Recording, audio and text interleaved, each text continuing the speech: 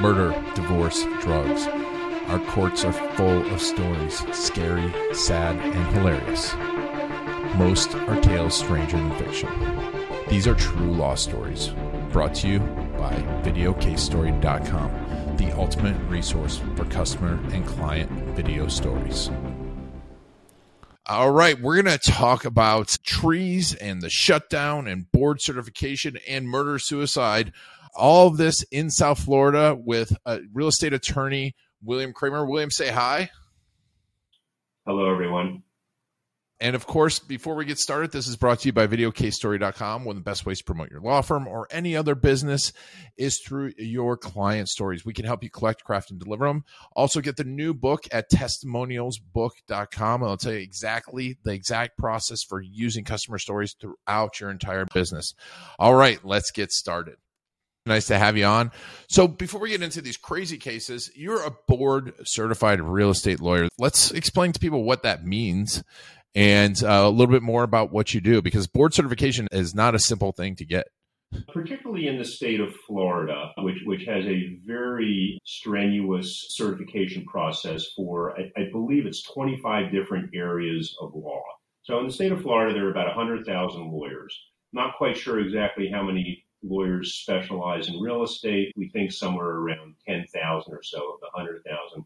And of those 10,000, 500 are board certified. So what board certified means is you have to be practicing for it for it's a minimum of 5 years. You have to have had a certain number of relatively complicated transactions, and you have to devote at least 50% of your practice to the practice of real estate, and you have to pass a very rigorous exam. I've been board certified for now, it's been about 25 years. And I'm a little more familiar with the process because I was also on the Florida Bar's Real Estate Board Certification Committee. So there's a committee of usually it's anywhere from 10 to 12 lawyers from around the state of Florida. And we're the ones that write the exam and review the applications, initially admit or accept the applicants based on the applications, their experience, ethics, some references from other lawyers. And then if they get through that process, and then we're the ones that actually administer the exam. And you typically serve 2-3-year terms. At some point during that, if you seem to know what you're doing, you're either the vice chair or the chair. So I went through all that. So at any rate, it generally designates lawyers who specialize in real estate and have some degree or level of expertise. Real or imagined, it generally means you do a lot of real estate and you hopefully know what you're doing. And so what are your typical types of cases, typical types of clients that you work with? Over the years, I've done all types of real estate, from simple residential leases and house and condominium closings to much more complicated commercial closings involving shopping centers and office buildings and apartment complexes. Lately, I've gravitated towards more commercial real estate. And so my clients are bank or lenders, because I have one non-bank type lender client. But lenders, so the ones who make the loans, and I guess my sort of wheelhouse is anywhere from about a $5 million up to about a $30 million loan. And again, those are for various types of properties. They're real estate based, but they're some shopping centers, again, office buildings and multifamily housing, apartment complexes. Those seem to be the major ones I'm doing. And then I also represent several investors or developers who own or build those sorts of properties. And we buy and sell. They have to go through zoning, site plan, land use approvals, and getting the property ready for them. And going through the process of negotiating the contracts and navigating the closing. And it's challenging. It's not, you tend to use most of the same forms and most of the same documents, but each deal has its own particular nuances, its own particular challenges. I tell my assistants, the lawyers I work with, my clients, my friends, and family, most of the time it's like herding cats. It's like trying to get a lot of different people to do a lot of different things and all converge with a closing. And that's the way that's what we do. Yeah, it must be pretty intense when you talk about those massive commercial real estate projects. It is, because there are most of the people you deal with want to see it be successful, but some don't. And then you have varying interests. So with the developers, as developers come in and try to get approval for whatever the project is they're doing, there's usually some opposition for some reason. Maybe somebody doesn't want this particular, maybe they don't want multi-housing in this particular area, or sometimes maybe there was an environmental issue years ago. There was a gas station or a dry cleaner or something there. So you have to try to overcome that and make sure that whatever the environmental issue that it's actually cleaned up. We don't, in South Florida, you don't really have the types of oil spills or those types of problems that you might have in the Northeast or some other places. But years and years ago, we did have we had a big asbestos problem. So any of the properties that were built in whatever, I guess the 60s and 70s or so, when asbestos was the main fire retardant material, all the buildings had them, and you had to go through that whole process. I forgot about that. That was quite a challenge. Yeah. Asbestos abatement is not is a big deal. I can only imagine. Go ahead. So what I was going to say is that a lot of people, when they get into law school, we're probably a little more idealistic in those days. And certainly of the things that you want to do with your career in terms of making money, having something you enjoy doing, helping people, I'm not sure which of those, the priority that those have, and they may change from the time you start or finish law school to the time you've been practicing for 40 years like me, but they're all still there. And still, I get a tremendous amount of pleasure, satisfaction, if I feel like I've really helped somebody, as opposed to just closed a deal that everybody expected to be closed. And sometimes it's difficult, the negotiating process, and doing that. And again, getting people together, trying to get people to do the right thing, or from my client standpoint, which is what they want to do, can be challenging. And when it comes together, it can be very fulfilling. I have one particular client who her husband passed away several years ago, left her with basically 3 small commercial properties not even in Florida, in the Boston area. And the challenge was to try to get these properties sold. And he passed away right before COVID hit. We had these properties, they needed to be sold. We had COVID come, we had the whole shutdown with COVID, and most of them involved, actually all of them involved tenants in place, and the tenants had mostly retail type businesses, so they couldn't quite function, and we had to deal with tenants not paying rent and working out deferment agreements, which was very big in the early COVID stages, and then trying to get the buildings sold. And we somehow managed to get 2 of the buildings sold, which provided the client with some financial security. The third building, we went through just multiple buyers. There were problems with it. And we finally just closed on the third one. Again, it seems like just a couple of real estate closings, but it really did make this client, this widow, able to achieve some financial security and live out the rest of her life in relative comfort. Yeah. That's great. That is great. And did the right thing for everyone. That's fantastic. You had an interesting start to your legal career, it seems, in your probate case that we talked about. Yeah, this was maybe a year or so into my practice. I was working for a large firm, a larger firm than I have now at the time. And I started out working with the probate department. And I thought, all right, that seems to be pretty routine. I was doing a lot more tax work in those days, so that kind of dovetailed with having a little bit of a tax background. I was a CPA. I worked as an accountant while I was going to law school, so I had that. And I thought, all right, this is going to be doing estate tax returns and trust returns, maybe a little bit of income tax stuff, and some estate planning, and a couple of routine probate. How complicated can a probate be? Somebody dies, you marshal, you get their assets together, you make sure you pay all the bills and distribute it to the beneficiaries. This one It was a weird case. It was some very well-off people up in the northern end of Palm Beach County, in an exclusive area. The wife and the people then were, I believe, in their mid 60s, which seemed very old to a 25 or 26-year-old lawyer. Now it seems they're middle-aged people. But at any rate, they had three adult children that didn't live with them. She apparently was unhappy and decided to commit suicide. And the way she committed suicide was she went into the garage of her home, sat in the car, turned the car on, and was going to commit suicide with carbon monoxide poisoning. I guess she didn't realize that the seal on the door between the garage and the house was not good, and the carbon monoxide got into the house and filtered into her husband's bedroom while he was sleeping and wound up killing him also. So you can imagine the mess, and the three children, once the bodies were found and they were alerted to it, and had to deal with all that, and a lot of family issues.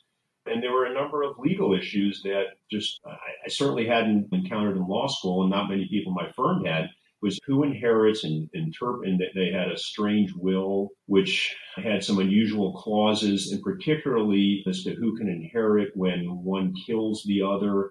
And so at any rate, it was just, it was very involving, very unusual for about 6 months of my life. Oh my God. Wow. Yeah. Talk about a trial by fire, literally, right? That's crazy. Yeah. It seems like you had to learn a lot, because there's obviously criminal aspects of this too, and all sorts of things that you had to come up to speed pretty fast, didn't you? Sure, I did. Just, every session we went into court to try to explain to the judge with certain assets distributed, or dealing with this, with a creditor, or with children who were disputing over who got what. And there was this credibility issue because, from the judge's standpoint, one of my clients committed suicide and one was murdered. It seems, in retrospect, 40 years ago, it seems a little humorous. At the time, it was pretty traumatic for everybody. Oh yeah. Yeah. It's crazy. It's 40 years. So I think it's enough time to talk about it, but that's a crazy way to start your legal career. And obviously doing real estate, you worked in property, and you were talking about a tree limb case as well. So one of the questions I was asked was come up with a funny story. So this goes back a couple of years ago. I had a very good client. We had just finished a huge transaction. And a month or two later, he calls me and says, "Bill, I need you to do me a favor. I've got a neighbor, and he's got a problem with his next door neighbor, and we don't know what to do. And, you're a good lawyer, so can you help him?" All right, this is not a good way to start. So I speak with him. I said, "All right, so what's the problem?" So the problem is this guy lives in an area, I think it was out in Pembroke Pines. And it was an area with older homes, large lots, very leafy. The older properties, the landscape everywhere is grown up. And he had on the boundary line between his home and his neighbor's home, his neighbor had this massive tree growing right up against the property line. And they had a common fence there that went up, 6-8 feet or so, that seemed to divide the property. But this tree hung over, and a substantial portion of the tree, and it had grown up huge, maybe 20 feet high or higher, was hanging over the property line onto my client's property. My client had a pool with a screen enclosure, and the tree was dropping whatever kind of fruit or whatever it had on my client's screen enclosure, and it was causing some damage, and it was dirty and messy and dropping all kinds of things. And they'd been arguing over it for years. And finally, my client said he had his landscape guys out, and he said, "Can you just see what you can do to cut this back?" So while they were cutting it back to basically the property line, so all they're doing is cutting the part of the tree hanging over my client's property. The tree was so old that by the time they finished cutting it back, it didn't do too well with the tree. It wound up killing the tree. Nothing seemed to happen, and the properties were big enough, and the neighbor's property was so dense with landscape that I don't even know that he noticed until about 6 months later. And this guy he was a bit of a bully. He was an ex-cop. Not that I love cops and ex-cops, but this guy they're not all great. And he was using his connections to bully my client, kept threatening to sue him.